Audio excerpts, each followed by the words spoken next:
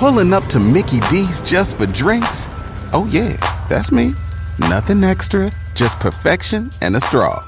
Coming in hot for the coldest cups on the block. Because there are drinks. Then there are drinks from McDonald's. Mix things up with any size lemonade or sweet tea for $1.49. Perfect with our classic fries. Price and participation may vary. Cannot be combined with any other offer. Ba-da-ba-ba-ba. In a fast-paced world, every day brings new challenges and new opportunities. At Strayer University, we know a thing or two about getting and staying ahead of change. For over 130 years, we've been providing students like you with innovative tools and customized support, so you can find your way forward and always keep striving. Visit strayer.edu to learn more. Strayer University is certified to operate in Virginia by Chev and has many campuses, including at 2121 15th Street North in Arlington, Virginia.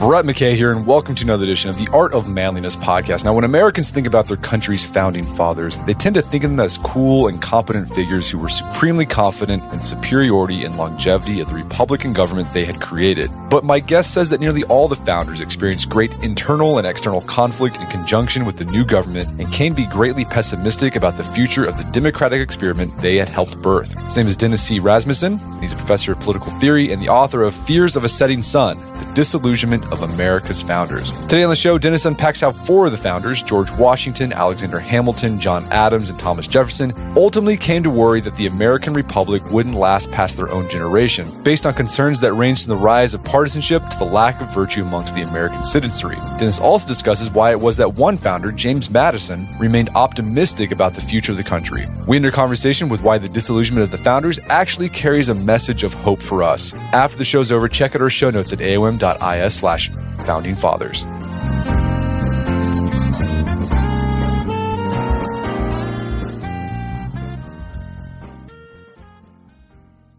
Dennis Rasmussen, welcome to the show. Thanks for having me.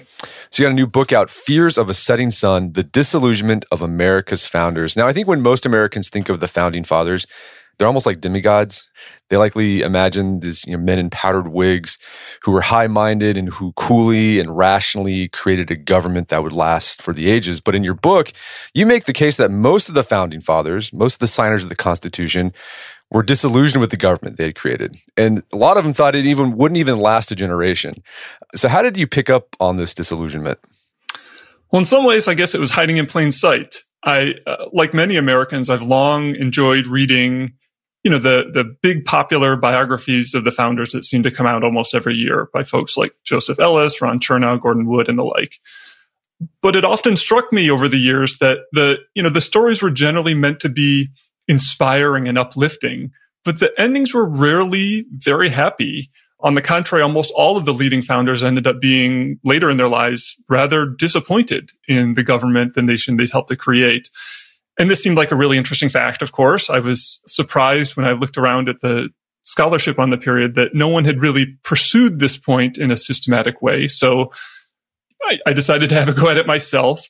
And once I started systematically going through the founders' letters and other writings, frankly, disillusionment was really all over the place. I'm not pulling at strings here or trying to infer disillusionment from a few stray comments here or there. There's just a vast historical record attesting to their anxieties and disappointments, and sometimes even despair about the country's future, which is all the more striking given that they're all keenly aware that everything they wrote would be pored over by posterity, right?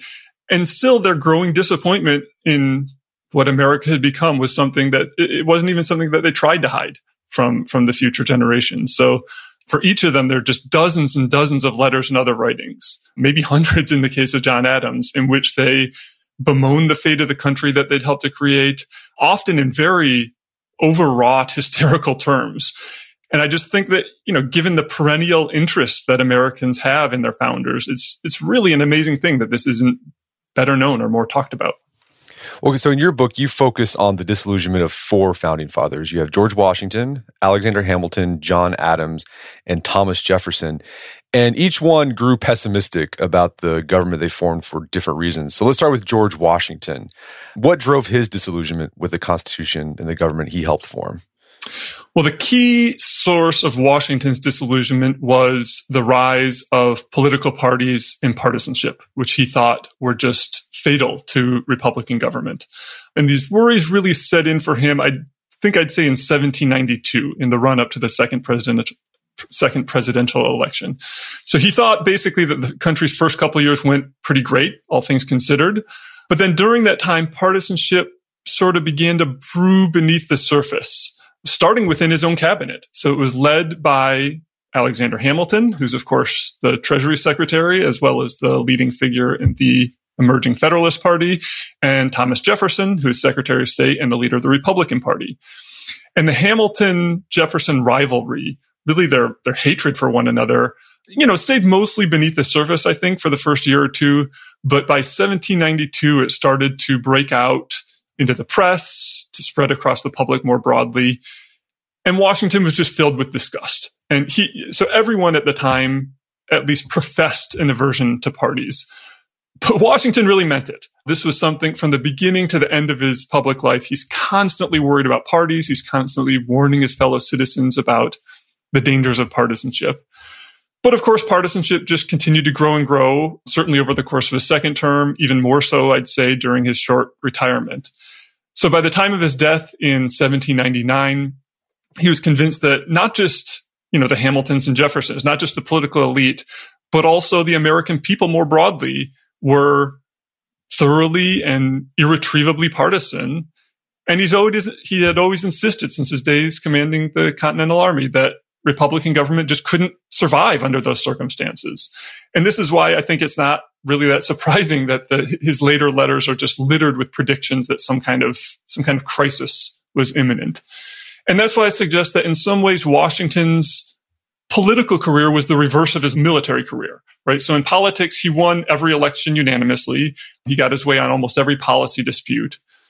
But in the end, he failed in what he saw as the key effort to prevent partisanship from overrunning the country. So I say in politics, unlike in the revolution, he won most of the battles only to lose the larger war. Well, can you explain Washington's, why he abhorred party politics so much? Because like you said, most of the founders, publicly would say this, yeah, it's terrible. But Washington, this meant a lot to him. So, what drove that? That's a good question. I think part of it was that he thought that partisanship was just a sign of a bad character. So if you're being partisan, that means you're being partial, right? You're putting the interests of some parochial group ahead of the public good, which meant that you weren't a true patriot. You weren't exhibiting the kind of disinterested virtue that Washington so prized. But he also thought that parties would be, as I said before, fatal to Republican government. He thought that parties would sow conflict among the people. They would open the door to corruption and foreign intrigue.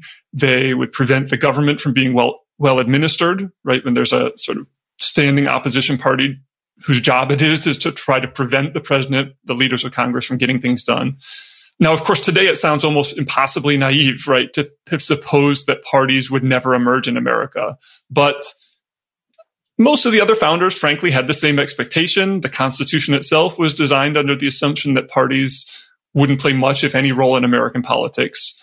So today, I think most political scientists would say that we need parties. Democracies can't really function without parties. But it's just one area where Washington and the other founders had a very different vision for what democracy would look like.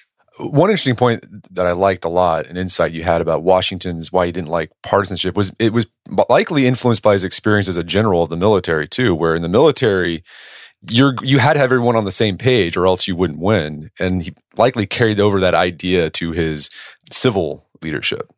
That's right. And I think it was also partisanship within the Continental Congress, the kind of partisan bickering that often prevented him from getting the money and the troops that he needed. So certainly that, he thought you needed national unity for any kind of great undertaking, whether it's winning independence or launching this new government. Can you give us an idea? Because I think when we think about party politics, our reference is what's going on now in our country in the last 20, 30 years. What was the acrimony like amongst the parties back in the 1790s? Sure. And it is a striking thing. We have these, as you described, group of very high-minded figures. They are all profess this aversion to partisanship. And yet they very quickly, within a year or two, they split up into a pair of hostile, opposing ideological groups. Partly, I think it was frankly a matter of personality. As I suggested, Hamilton and Jefferson really just hated one another. Their clash was a sort of unusual one insofar as Hamilton was cast as a champion of the economic elite, despite being himself a self-made immigrant, whereas Jefferson liked to present himself, at least, as the apostle of humble farmers, whereas he himself was a rich, well-connected slaveholder. But of course, there's far more than just personality at play. So the two sides, the Federalists and Republicans, had very different visions, sort of policy visions for what the new government should do. So one of the big flashpoints for controversy was that Hamilton created this sweeping financial program that was designed to try to get the country on a sound economic footing. And it was amazingly successful. But Jefferson and the Republicans saw it as part of a vast conspiracy by scheming money men to fleece the poor, to corrupt the young nation. More generally, the Federalists advocated a robust exercise of federal power, especially by the president, whereas Jefferson and his followers tended to prefer reserving more power for the state governments. Foreign affairs came into play too. The Federalists tended to side with Britain in foreign affairs, whereas the Republicans sided with revolutionary France. But when it came down to it, each side really saw the other as an almost existential threat to the country. The Federalists tended to see the Republicans as more or less unreconstructed anti-federalists, which is to say opponents of the Constitution, opponents of the government under which they were living. They thought that the Republicans basically wanted to go back to the disastrous situation that the country had been in under the Articles of Confederation. And the Republicans on the other side thought that the Federalists were essentially monarchists at heart, that they wanted to put a crown on Washington's head, make him the new King George. And so having each side see the other as effectively treasonous, it didn't exactly foster reasonable compromise between the two sides of the kind that Washington expected. Well, and you make this case too with Washington. So throughout his career, he tried to stay above partisanship. But then as he got older, after he was president, he actually kind of became increasingly partisan. What happened there? Yeah, I think some historians would say that Washington was a partisan, a Federalist all along from the very beginning of his political career. I think that's too strong. I think for his first term, at least, he managed to steer a pretty even course between the two sides. So he had a small cabinet, only 4 people, and it was evenly balanced. You had Hamilton and Henry Knox, Federalists on one hand, and Jefferson and Edmund Randolph were Republicans on the other hand. And so he was always, for every policy issue or question that came up, he's always presented with both sides. He tried to sort of balance, mediate between them himself. And I think he did a fair job. The very fact that he kept Jefferson and Hamilton in the same cabinet for almost 4 years is something of a miracle. But then, as time went on, by the end of his second term, Jefferson and Randolph had both left the cabinet, as had Hamilton and Knox for that matter. And Washington was eventually, maybe forced, I guess isn't too strong of a word. He eventually replaced them all with rock-ribbed second-rate Federalists, which I think is a sure sign of how far he drifted into that camp. And then he went even further during his retirement. During those 3 years, he corresponded almost exclusively with Federalists. In his correspondence, he started referring to Republicans as the French Party rather than true Americans. So I think he did eventually succumb to the kind of partisan rancor that he so abhorred. I don't know if there's one thing that we can point to that would explain this conversion. Part of it surely was that the Republican press started attacking him openly and rather viciously during his second term, which I'm sure put him off. The Republicans' unwavering support for the French Revolution, even after it turned monumentally bloody, also had a lot to do with it. And it was just true that Jefferson and Madison spent a lot of time working against his administration, his policies, even while Jefferson was still in the cabinet. And so, I guess in some ways it's not surprising that he drifted into the Federalist camp, but it's also a sure sign of just how deeply he failed and they failed, that by the mid to late 1790s, less than a decade into the new government, this partisan divide is so wide that even George Washington, right, even this figure of almost Olympian stature, can't manage to straddle the two. Okay, so Washington, partisanship was the thing that got him disillusioned. Let's talk about Alexander Hamilton. What drove his disillusionment with the government? So Hamilton's main worry was that the national government wouldn't have sufficient vigor or energy, particularly in relation to the state government. So Hamilton was a more consistent, more unabashed proponent of a strong central authority than any of the founders were. And, from the very beginning, he was convinced that the Constitution didn't do enough to set up this kind of energetic government that he wanted. So he gave a really remarkable speech at the Constitutional Convention in which he basically said that they should imitate the British system as closely as they could. For instance, that he said that president and senators should, after being elected, should serve for life. And then on the last day of the convention, he said that, quote, no man's ideas were more remote from the Constitution than his were. So essentially, he thought that the government had to have a great deal of energy, as he called it, so that it could stand up to the states, so that it could stand up to other countries, and just so that it could govern effectively and protect people's liberties and the like. And so Hamilton spent most of the 1790s, the first half of which he's in Washington's cabinet, the second half of which he's out of politics, formal politics. But he spends the whole decade basically doing everything he can think of to build up the government, to enhance its powers. He develops this sweeping financial program. He worked to build up the military during the Whiskey Rebellion and what was known as the Quasi-War with France. He did everything he could to expand the president's powers in both domestic and foreign affairs, especially while Washington, the war hero Washington, is in office, and it's just kind of harder for people to object too much. But he was never convinced that he'd done enough, right? Jefferson and Madison and the Republicans were always there fighting him, hounding him, keeping him from realizing the full extent of his vision. So he just never thought that the federal government they created was sufficiently energetic. And I thought it was interesting too. You talk about another rivalry that Hamilton had. He had a rivalry with John Adams, who was also a Federalist. But this rivalry, it seemed more personal than political. Then you also highlight that sometimes Hamilton, these ill feelings towards Adams, it caused him to cut off his own political nose just despite, Adams. What was the acrimony between those two, and how did that get in the way of Hamilton pushing his idea about the country should have a strong national or federal government? Yeah, so Hamilton and Adams did hate each other, despite being members of the same party, despite having, in the broadest terms, similar worldviews. Part of it here, too, is just personality. They're both headstrong, kind of volatile, and so maybe they were bound to clash. But I also think Adams never wanted to go quite as far as Hamilton did in building up the government, and especially building up the army during the Quasi-War. And as a result, as you hinted in your question, in the election of 1800, Hamilton published this really outrageous screed about basically how unfit for the presidency Adams was, which in turn all but ensured that Hamilton's archenemy Jefferson became the next president, right? So you had the split between the Federalist Party, between Hamilton and Adams and their followers. This opens the door for the Republicans to step in. And that's really when I think Hamilton's hopes for the future were essentially dashed for good, right? He'd always feared that the government was too weak. And now here Jefferson and the Republicans are elected with a mandate to pare down its power still further.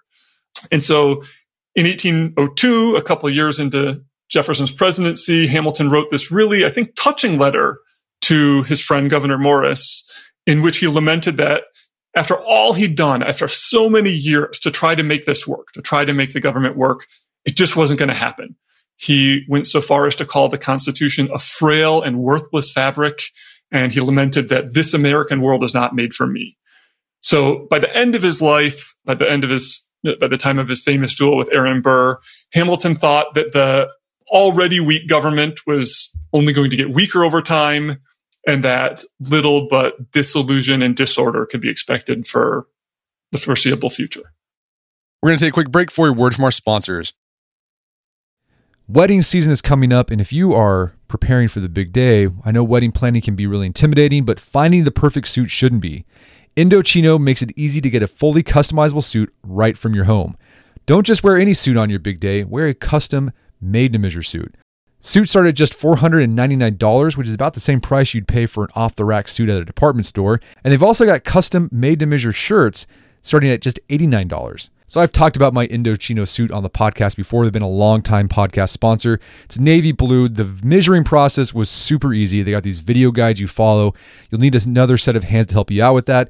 But the really fun part is customizing it. Got to customize how I wanted the lapels on the jacket, the pockets, the lining. I went no pleats on the pants on this suit. A lot of fun. And then in a few weeks, you have a made-to-measure custom suit sent directly to your door. When planning your wedding, get a suit as unique as you with Indochino. Go to Indochino.com and use code manliness to get 10% off any purchase of $399 or more.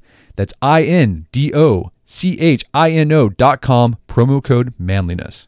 Did you know Fast Growing Trees is the biggest online nursery in the U.S. with more than 10,000 different kinds of plants and over 2 million happy customers in the United States? You can grow lemon, avocado, olive, or fig trees inside your home on top of the wide variety of houseplants available. Fast Growing Trees makes it easy to order online, and your plants are shipped directly to your door in 1 to 2 days. And along with their 30-day Alive and Thrive guarantee, they offer a free plant consultation forever. So I use Fast Growing Trees to order not an indoor tree, but an outdoor tree. There is an oak tree that was in our front yard that died a few years ago due to heat stress. Had to cut it down. There's been a blank spot that I wanted to put another tree there. I wanted a maple tree that turned bright red during the fall. And I went on Fast Growing Trees, found the tree that fit the criteria that I was looking for. Turns bright red. It's a maple tree that turns bright red in the fall. So if you want to try Fast Growing Trees, right now they have some of the best deals online, like up to half off on select plants. And listeners to our show get an additional 15% off their first purchase when they use code manliness at checkout. That's an additional 15% off at fastgrowingtrees.com using code manliness at checkout. Fastgrowingtrees.com, code manliness. Offers valid for a limited time. Terms and conditions may apply. Daylight saving time is starting up again. The goal of this is to give us more daylight from March through November. By setting our clocks forward, it may feel like there are more hours in the day, but if you're hiring, it doesn't necessarily help you find qualified candidates for your roles any sooner. There is only one way to do that: ZipRecruiter. And right now you can try it for free at ZipRecruiter.com/manliness. ZipRecruiter works around the clock to help you find qualified candidates. Once you post your job on ZipRecruiter, they send it to 100 plus job sites so you can reach more of the right people. ZipRecruiter's smart technology also quickly scans thousands of resumes to identify people whose skills and experience match your job. Spring forward with a new hiring partner, ZipRecruiter, and find top talent sooner. See why 4 out of 5 employers who post a job on ZipRecruiter get a quality candidate within the first day. Just go to this exclusive web address to try ZipRecruiter for free. ZipRecruiter.com/manliness. Once again, that's ZipRecruiter.com/manliness. ZipRecruiter, the smartest way to hire. All right, if you have a family, then you need to get term life insurance to protect them. It's one of the smartest financial decisions you can make, and the start of the new year is the perfect time to get it done so you can focus on whatever else the year has in store for you. Fabric by Gerber Life was designed by parents for parents to help you get a high-quality, surprisingly affordable term life insurance policy in less than 10 minutes. Fabric has flexible policies that fit your family and your budget, with quality policies like $1 million in coverage for less than $1 a day. There's no risk to apply. They have a 30-day money-back guarantee, and you can cancel at any time. I remember when I was a new dad, I had a lot of thoughts going through my head. One of them was, how can I take care of my family when I'm gone if something happens to me? Well, so one of the first things I did, I got term life insurance, one of the best decisions I made. Join the thousands of parents who trust Fabric to protect their family. Apply today in just minutes at meetfabric.com/manliness. That's meetfabric.com/manliness. MEET fabric.com/manliness. Policies issued by Western Southern Life Assurance Company, not available in certain states. Prices subject to underwriting and health questions. And now back to the show. Okay, so another guy, end of his life, didn't think it was going to happen. The country. Let's talk about John Adams. What was his disillusionment about? So his worries centered on the lack of civic virtue among the American people. He thought that Republican government depended not just on having the right institutions set up, but also on the people having the right character, that people needed a sense of patriotism, of duty, a willingness to put the public good ahead of their own selfish interests. And this is something he insisted on from the beginning to the end of his long career in politics. He thought that people needed to be willing to sacrifice on behalf of the public, as he himself so often did, at least in his own eyes. Early on during the Revolutionary War, Adams sometimes dared to hope that, well, maybe this will happen. Maybe the people will be sufficiently virtuous once we've attained independence. But at least by the 1780s, mid-1780s, if not earlier, he was convinced otherwise. And so his disillusionment came quite a bit earlier than it did for the other figures in the book, that before the Constitution is even a twinkle in the framer's eyes. And it lasts so long. He doesn't die until 1826, so it lasts for almost a half century. One of my favorite quotations from the book comes from a letter that Adams wrote just a month or so after being inaugurated as the nation's first vice president. So he's writing to Abigail, asking her to come to New York. So New York is where the first temporary capital was. And he says to her, we have to think of New York as our home for the next 4 years, assuming, of course, that the government lasts that long, right? So he's not even sure that the Constitution or the government that it created is going to last for 4 years. But really, there are dozens, if not hundreds, of these wonderfully colorful and cranky letters from throughout Adams's life, where he constantly bemoans the character of the American people, the follies, the vices of his fellow citizens. He's really one of the first great critics of the idea of American exceptionalism, this idea that the American people are somehow innately more virtuous or more fit for democracy than other peoples are. Where did this sort of high-minded, extremely idealistic idea of the type of character a citizen of republic needs to have in order for a Republican government to last, where did Adams get that from? I think it was mostly from reading. So remember, there's hardly any republics in the world at this time. Certainly none as big as the United States was, even then, limited to the first 13. So there weren't a whole lot of concrete examples to look at or to draw on. But Adams was very well read. He was as well read in political theory and history and the like as any of the founders were. And the lesson that he drew from his studies was, again, that Republican government required civic virtue. So as he saw it, monarchical government didn't require the same kind of virtue because the people in charge aren't in charge, right? You don't need as much virtue among the people. But under a system of popular self-government, he thought that if people were always looking out for their selfish interests, then politics would just be an insoluble clash of conflicting interests. So there was times when Adams was hopeful, like during the Revolutionary War, he was kind of hopeful. He saw Americans sort of embracing this idea of civic virtue that he had, making sacrifices for something bigger than themselves. What was it about like that he saw after the Revolutionary War and the formation of the Constitution? He was like, yeah, no, Americans, they're corrupt. They lack virtue. What was it that he saw, that he pointed to? Well, I think he just looked around and saw people not living up to the expectations, the frankly impossibly high expectations that he'd sent for them. He would see people, again, during the War for Independence, sometimes he would see people rallying around the flag, rallying against the British, and he'd think, okay, maybe this will work. But then, every time a soldier deserted the army, every time someone showed that they cared more about making money than the public good, he'd dash off a letter to Abigail or one of his friends lamenting how selfish and corrupt and addicted to luxury Americans were. Some of this came when he was abroad. So for most of the 1780s, he was serving abroad in various posts as an envoy for the United States. And he would get lots of letters from people back at home telling him how what Hamilton was doing with this big financial program, how addicted to luxury Americans were. And so some of it was even secondhand. But once he returned and got back into politics, he would see the partisan bickering, the selfishness. The people never lived up to the expectations he'd set for them. Yeah, speaking of these like cranky letters he would write, there's one, I forgot who he's writing to. I think it's Mercy Otis Warren. And he said, "But madam, there is one difficulty which I know not how to get over. Virtue and simplicity of manners are indispensably necessary in a republic among all orders and degrees of men. But there's so much rascality and so much venality and corruption, so much avarice and ambition, such a rage for profit and commerce among all ranks and degrees of men, even in America, that I sometimes doubt whether there's public virtue enough to support a republic." He was pretty pessimistic. And if I'm remembering, I think that was from 1776, right? This is very early on. Right, 1776. So, okay, he didn't think Americans had the character to be self-governing. So, he started thinking, well, maybe this isn't going to last. So he started coming with some ideas after, later on in his life on how they could sustain a country or a government, even though the people didn't have the virtue for it. What were some of those ideas that Adams had?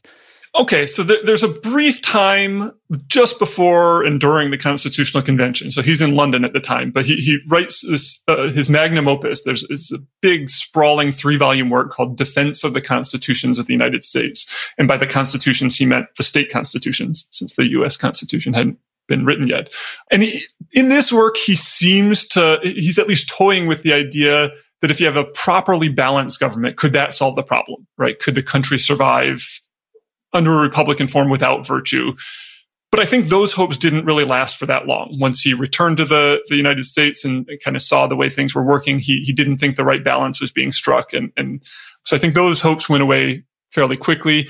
He toyed with the idea in the early 1790s that, well, if we have enough kind of pomp and splendor, especially surrounding the president, surrounding Washington, maybe that will get people to revere the government and be attached to the government enough. He at times even hinted that maybe we would have to introduce some element of hereditary rule, that maybe the president and or senators would need to be passed down from father to son, and that this would keep the commotions that surrounded elections at bay.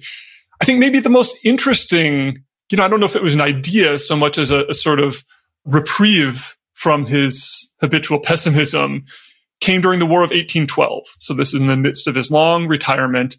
So during the War of 1812, he looks around and he sees Americans rallying together against their common enemy once again, Britain, and exhibiting a sort of unity, patriotism that he hadn't seen since the Revolutionary War. And this sort of buoyed his hopes for the nation's future, at least for a few years. And at this point, he came to think, or maybe to worry, that war may be necessary to inculcate civic virtue, right? To get people sufficiently attached to their country to arouse patriotic feelings, and thus that war might be necessary to maintain the long-term health of Republican government. And he writes a number of letters to John Quincy and others at this time that, maybe too much peace and prosperity is a bad thing. Maybe it's inevitably going to lead to decadence and corruption and the like. But he's also obviously discomfited by this idea that, well, people can't be virtuous without murdering one another, as he put it. Okay, so it seems like Adams, he would sometimes be optimistic, sometimes get pessimistic. At the end of his life, was he pessimistic or optimistic? He sort of seemed to go back and forth. I think during the Revolutionary War and then again at the very end of his life, he veered back and forth day to day, even sometimes within the same letter, he would seem to go back and forth. The last letter he ever wrote was about the 50th anniversary, that they were going to celebrate the 50th anniversary of the Declaration of Independence, July 4th, 1826. As many listeners will probably know, that ended up being the day that he and Jefferson both died. And he wrote a letter about the upcoming celebration in which, I'm sure the people who were writing to him asking for a comment on it were expecting a kind of tribute to American democracy from one of his venerable founders, something that they could read amid the fireworks and parades. But instead, he kind of punctures their hopes a little bit. He says, basically, it's too soon to tell. Was the American Revolution the brightest or the blackest page in American history? We'll find out. We'll see what people make of this country after I'm gone. And so he ends up going, sort of hurling posterity a challenge. Okay, so let's talk about Thomas Jefferson now. And you make the case that he took the longest to get disillusioned. In fact, he was pretty much optimistic about America up until late in his career. Why was that? And then what drove Jefferson's disillusionment? Right. So Jefferson was the perennial optimist among the founders for the vast majority of his life. He had this deep, abiding faith in the American people. He believed in the idea of American exceptionalism that Adams found so wrong-headed. So even when things didn't go his way during the 1790s, so even when Hamilton enacted his financial program, later in the decade when the Federalists passed the Alien and Sedition Acts, even when things didn't go his way, he was always sure that things would turn out right in the end. That because he was confident that sort of deep down at the bottom of their hearts, the American people were almost all good Republicans with a small r. And in fact, also Jeffersonian Republicans with a capital R, right? That they're really on his side. And he thought that things did turn out right in the end in 1800. So in 1800, he's elected president. The Republicans swept to power in Congress. And he saw this election not just as the temporary victory of a political party. He saw this as the permanent triumph of Republican liberty in America. He writes all these sort of self-congratulatory letters to his friends where he says, "We've made it. We won after all. The ship is in port. America succeeded." And then, of course, he spends 8 years as president. He's succeeded for another 8 years by his closest political ally, James Madison. And then another 8 years after that, he's succeeded by his acolyte, James Monroe. So in some ways, it's totally predictable, of course, right, that he'd retain his optimism for so much longer. The Republican Party that he founded basically won. His Federalist opponents essentially disappeared from the political scene. But then in the last, I'd say, decade or so of his life, between 1816 and 1826, even more starting in, let's say, 1820, even he lost heart. So there's a variety of reasons for Jefferson's disillusionment. You had things like the spread of industry, the rage for banks and financial speculation, where he always preferred a more agrarian society. He was worried by what he saw as the usurpations of the Supreme Court under the leadership of his cousin, Chief Justice John Marshall. He was very worried about the consolidation of more and more power in the federal government, even with the Republicans themselves in charge. But I think the thing that really led to his outright despair was the division between the North and the South over the spread of slavery, which came to the fore, especially during the Missouri crisis of 1820, 1821. So during this time, he writes a very famous letter where he says that this conflict awoke me, it filled me with terror like a fire bell in the night. I considered it once as the death knell of the Union. And so Jefferson basically foresaw the path to the Civil War, that once there's a geographic line dividing the country with a deep moral principle, deep moral opposition between the two, that is never going to go away, that every event, every year is just going to mark it deeper and deeper. And Jefferson concluded this letter with a just, I think, unforgettable expression of regret. I don't have it in front of me, but he says something like, "I'm now going to die believing that everything that we fought for in 1776 was in vain. It's all going to be thrown away by the present generation. My only consolation is that I won't myself live to weep over the destruction of the Republic." Yeah, that's heavy. That's really heavy. Very. Well, listen, can you flesh this out about Jefferson? Why he thought the Missouri Compromise, the Missouri crisis, would cause this rancor. And this is really interesting because you bring to the forefront this sort of these self-contradictory, paradoxical views Jefferson had about slavery. Because, like, on the one hand, this is the guy who wrote the Declaration of Independence, this document about human freedoms and human liberties. Publicly, he denounced the institution of slavery, but we all know privately he held slaves. But then later on in his life, even though earlier in his career he sort of denounced slavery and kind of made moves to make it illegal, he really started kind of pushing for slavery or allowing new states into the country to allow them to be slave states. So can you walk us through that? Like, what was going on? What was going on in Jefferson's mind? Yeah, I mean, look, we could do a whole podcast on Jefferson and slavery and barely scratch the surface. There's so much that could be said about it. But basically, early in his career, Jefferson, I think, fought a reasonably forceful battle against slavery, at least in the political realm. So he not only wrote the Declaration where he says all men are created equal and the like, he tried to include a rather stinging denunciation of the slave trade in the Declaration of Independence. It had to be taken out to get the southern states to join on, but he wanted to include it in there. He drafted a couple of gradual emancipation laws for his home state of Virginia. He proposed to ban slavery from all the Western territories. He included some really harsh denunciations of slavery in his book.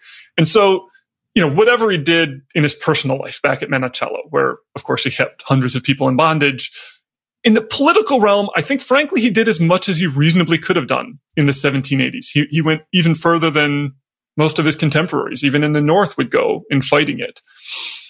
But then basically he stopped trying, even trying after that. During the 1790s, he's much more worried about fighting Hamilton and the Federalists, so he sort of puts slavery on the back burner. As president, he does next to nothing to fight slavery, even when there's this big question about once he makes the Louisiana Purchase about slavery being expanded to the new territory. He basically doesn't lift a finger to try to stop it from expanding.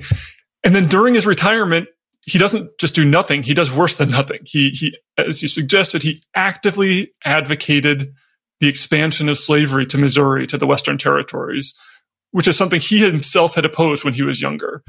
And so the reason he did so was he adopted this theory, a rather crackpot theory, I think it has to be said, but the theory is known as diffusion. And the basic idea is that, okay, if we allow slavery to expand to new territory, that's not going to lead to an increase in the number of enslaved people. It's just going to make them more spread out, and that spreading them out would have a number of benefits. So, for instance, he thought that enslaved people would be treated better if they weren't as concentrated. And so then the sort of fear of slave rebellions wouldn't be as prevalent. But even more importantly, he thought that spreading out slavery would mean that emancipation would be easier to achieve. Because if enslaved people are more spread out, each individual slaveholder holds fewer people in bondage, well, then they have less to lose if slavery would be abolished. That was the idea. Of course, it's wildly delusional, I think, to have supposed that, well, we can really combat slavery by giving it free rein, right? Let's make it a big national problem rather than a narrow southern sectional problem, right? That's like saying, I have this fatal disease. Let it spread throughout my body, and then surely it'll go away. And so as you say, so what happened, so in 1820, there was the Missouri Compromise, and basically said that territories above the 36-30 parallel, except for Missouri, those states, they're going to be free states. And so Jefferson, when he saw that, he's like, yeah, once you have that line, that's just going to cause, once you have that geographic line, that's just going to cause division that you can't heal. That's right. And that every time that there's some new question, the divide between the two will just be marked deeper and deeper. And so he, as I say, he basically foresees the path to the Civil War. He all but predicts what's coming. Okay, so then you go into detail with these four founding fathers, but then you also have a chapter where you kind of touch on the surface of other signers of the Constitution who were just like, yeah, this is a mistake, this isn't going to last. But then you highlight there was actually one founding father. He never got disillusioned, and that's James Madison, our fourth president. Why didn't Madison grow pessimistic about the American experiment? Yeah, and I think this is a surprising one in some respects. I don't think people think of James Madison is particularly optimistic. He's very hard-headed and skeptical in certain ways. And he also lived so long, right? Despite being a rather sickly hypochondriac. He's certainly the least conventionally manly of the founders, but he outlived them all, right? He didn't die until 1836. He lives well into Andrew Jackson's second term. And through all that time, he remained remarkably confident in the American experiment, despite some surprisingly deep reservations that he'd had at the outset. In the immediate wake of the convention, he wasn't sure the Constitution was going to work, despite us calling him the father of the Constitution. He had deep reservations at the outset, but over time, he grew more and more confident, and this lasted through 1836. And so I devote a couple of chapters toward the end of the book to exploring, well, why was he such an outlier in this regard? Here too, I think part of it was just personality. Madison was far more even-tempered, even-keeled than the other founders were. And this sort of unflappableness, I think, surely contributed to his lack of despair. Another factor, I think, was that he had lower expectations than the other founders did about what was politically possible. So his kind of skepticism maybe fed his optimism in the sense that he never expected the American people to always surmount partisanship like Washington or always surmount selfishness like Adams. He never expected the nation to play this grand role on the world stage to compete with the European imperial powers on their own terms the way Hamilton did. Nor did he even really expect, like Jefferson, that yeoman farmers would get together to wisely manage their political affairs on a local level. And so these lower expectations, I think, meant that he was less likely to be disappointed in what America ultimately became. I go through a few more in the book. Let me just mention one more factor here that I think went into it, which is simply that by the end of his life, he's the last of the fathers, as he's sometimes called. By the end of his life, Madison had already seen the country endure so much, right? By that point, America's constitutional order had already weathered any number of storms, the Alien and Sedition Acts, the War of 1812, the Missouri Crisis, and so on. And so Madison believed or hoped at least that meant it could weather a good deal more, right? So the more the nation endured, the more durable it seemed to him. So this idea that your book is called Fears of a Setting Sun, where did that idea of a setting sun come from? So the title comes from a quip from Benjamin Franklin on the last day of the Constitutional Convention. So this is September 17, 1787. It's the last day. The delegates are getting together to sign the document. They line up at the front of the room to put their names at the bottom of the charter they'd spent the whole year crafting. And according to James Madison's notes, Franklin pointed to the chair that Washington had sat in at the front of the room all summer. So Washington was the president of the convention, and he occupied this high-backed mahogany chair, which you can still see. It's on display at Independence Hall. But the chair had a sort of decorative half sunburst carved into the crest. And so the story goes that Franklin called attention to the sun, and he said, I've often wondered over the course of this summer, looking at that sun on the chair, I've often wondered, was it a rising or a setting sun? Now I have the happiness to know that it is a rising and not a setting sun. And so this is supposed to be sort of emblematic of the founders' optimism, their great hopes for the new government during the founding period itself. And then the play on that for the book's title, Fears of a Setting Sun, is, of course, that by later in their lives, most of the founders, with Madison as really the lone exception, feared that, in fact, maybe the sun was setting rather than rising. So what do you hope people walk away with thinking after they finish your book? Well, certainly I hope that they walk away with a fuller picture of the founders and their worldviews than you get by just looking at the founding period itself, which we often do, right? I think we need to remember that they didn't somehow stop thinking about politics in 1788 after the Constitution's ratified. They, of course, kept living, kept observing, kept thinking about what they'd wrought. And, their later views were also informed by more real-world experience. And so I think it's worth taking a more holistic view of what they said and did. It might sound funny to say for a book on disillusionment, but I hope that readers also walk away with a certain kind of hopefulness about today's world. So there's no question, of course, that the founders' key causes for worry are still very much with us, right? So partisanship, the frequent fecklessness of the federal government, the lack of civic mindedness, the geographical divisions, all of these are still problems. They're certainly not the only problems with American politics. You only have to read the newspaper every day to see that all is not well with the Republic. But, if we take a page from Madison's book, the fact that we've lived with these problems since the founding for more than 230 years suggests that, well, maybe they're not as likely to doom the country as we sometimes fear, right? So we're constantly told that, the death of American democracy is nearly upon us. But then people have consistently said that since the very founding of the country. And, it hasn't happened yet. The country, on the contrary, the country has grown into history's greatest economic and military superpower. So, however appalling the state of American politics might be at the moment, and I'm frequently pretty disgusted with it myself, but, it's important to remember that things were far worse in many respects when the founders, whom we so admire, when they presided over the country. Right. So most obviously, we no longer have widespread chattel slavery. We no longer see the routine dispossession, even massacre of indigenous tribes. On the contrary, basic civil political liberties have never been extended to more people. We no longer face serious, repeated threats of secession and civil war, as the founders constantly did. It seems like every event in the era of the founding caused one group or another to threaten the breakup of the Union.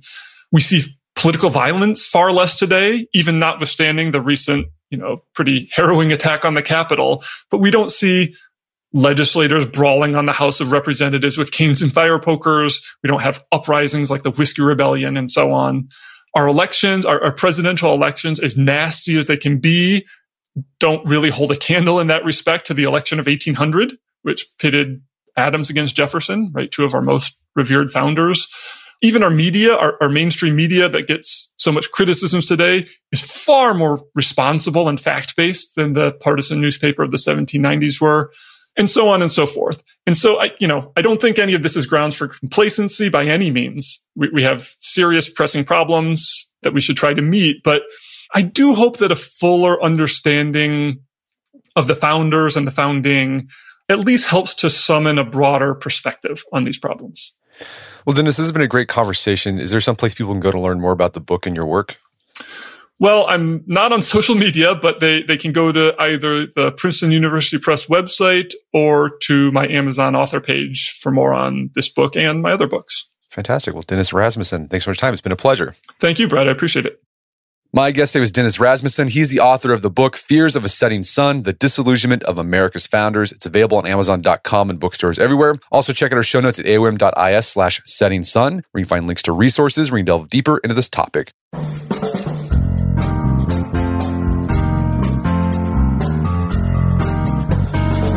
Well, that wraps up another edition of the AOM podcast. Check out our website at artofmanliness.com, where you can find our podcast archives, as well as thousands of articles written over the years about pretty much anything you think of. And if you'd like to enjoy ad-free episodes of the AOM podcast, you can do so on Stitcher Premium. Head over to stitcherpremium.com, sign up, use code manliness at checkout for a free month trial. Once you're signed up, download the Stitcher app on Android or iOS, and you can start enjoying ad-free episodes of the AOM podcast. And if you haven't done so already, I'd appreciate if you take 1 minute to give us a review on Apple Podcasts or Stitcher. It helps out a lot. And if you've done that already, thank you. Please consider sharing the show with a friend or family member you think will get something out of it. As always, thank you for the continued support. Until next time, this is Brett McKay, reminding you to not only listen to the AOM podcast, but put what you've heard into action.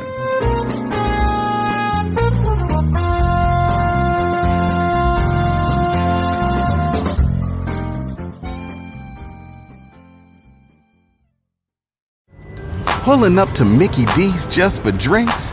Oh yeah, that's me. Nothing extra, just perfection and a straw. Coming in hot for the coldest cups on the block. Because there are drinks. Then there are drinks from McDonald's. Mix things up with any size lemonade or sweet tea for $1.49. Perfect with our classic fries. Price and participation may vary. Cannot be combined with any other offer. Ba-da-ba-ba-ba.